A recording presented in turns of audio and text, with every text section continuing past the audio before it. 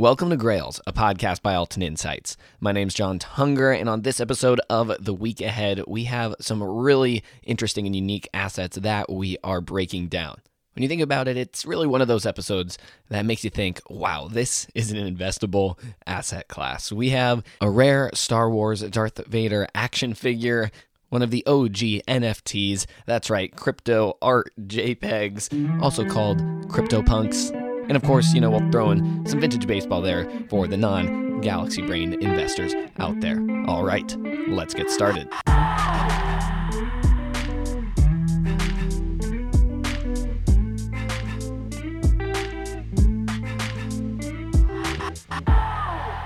All right, up first, we're talking JPEGs. Okay, not really, but sort of JPEGs.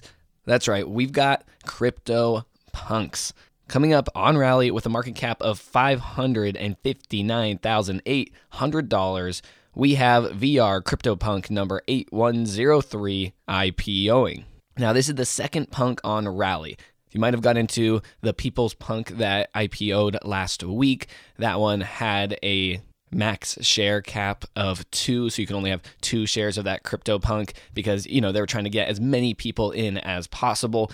But this one is going to have a much different share cap, so you can get a lot more of the CryptoPunk if you're looking to invest in this type of asset. But the first punk, number 9670, funded with a record number of investors, approximately 3,600 at a 72K market cap. And this new punk is one of just 332 that feature the figure wearing VR goggles. And sales for punks wearing VR sets have already surpassed $500,000. The average sale price for VR punks has quadrupled. That's right, quadrupled this summer alone. And surprisingly, the most unique feature this punk carries is not the VR goggles, but actually its facial hair. This punk has a quote-unquote front beard dark, which is found on only 260 punks out of 10,000 total. And if you're on the Twitter streets, it's almost hard to avoid any talk of CryptoPunks going for crazy amounts of money. Fun fact, the rarest variety of a CryptoPunk went for $11.7 million at a Sotheby's auction in June. Welcome to the metaverse. Okay, so let's come up for air here a little bit on Collectible. IPOing with a $540,000 market cap is a 1952 Topps Jackie Robinson card that is a PSA 8.5. And this is one of the most coveted Robinson cards. This was the first card Topps produced that featured the barrier-breaking second baseman.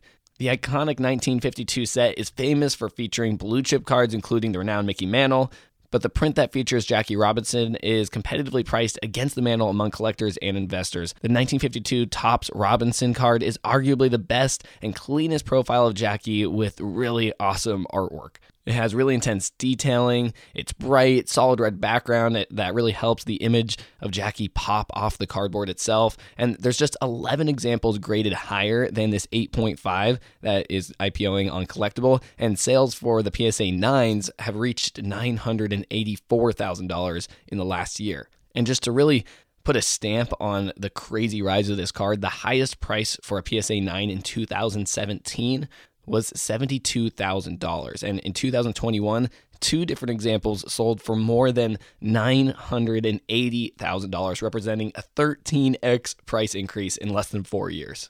Take that, S&P 500.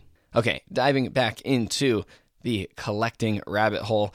Up next on Otis, we have a 1978 Star Wars Darth Vader action figure that is an AFA 85, and this is IPOing with $11,200 market cap. Now, when it comes to Star Wars, I probably don't need to explain that this is one of the most successful franchises, but this toy is the second to IPO on Otis. So still fairly new to the toy trading streets. And Otis is the first and only fractional platform to date that has featured toys, as this IPO follows the Pepsi Edition Optimus Prime that is currently trading on their secondary market. One example of this Darth Vader has been graded higher than an 85, and only 15 total from the series has received grades to date. But this rare first edition example was produced just 1 year after the franchise developed by George Lucas released the first film, A New Hope, in 1977. And also coming this week in trading news, the 2003 UD Exquisite Kobe Bryant card returns to Rally's secondary market on September 22nd. and will look to build off its past success when it's been there before. The card is up 212% since IPO and will open at a $71,875 market cap.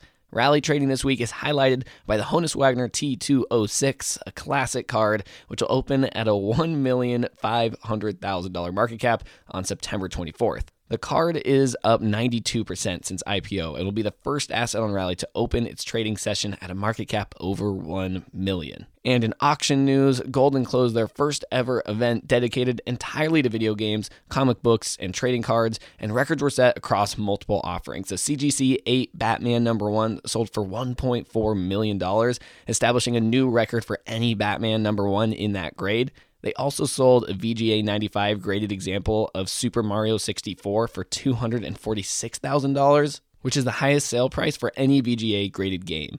That wasn't the only Mario-related record, though, as the auction house sold a WATA 9.4 graded Super Mario Bros. 2 for $136,530. This is the most expensive sale for any Super Mario Bros. 2 game. But of course, it still wasn't a quiet week for sports cards. As PWCC closed their September premiere auction, they had 2 cards sell for over $1 million. The 2000 Playoff Contenders Tom Brady Championship Ticket, BGS 8.5, I feel like we are always talking about this card, led with a $1.59 million final bid, while 2017 Panini National Treasures Holo Gold Patrick Mahomes, what a long name, rookie patch auto out of 10, sold for $1.08 million. That's it for this episode of The Week Ahead. But if you want to keep interacting, talking about all these different assets, Alton Insights has launched a Discord channel. So the link in the show notes, you can talk to other people interested in these type of assets. There's been some good conversation about sports cards on there recently.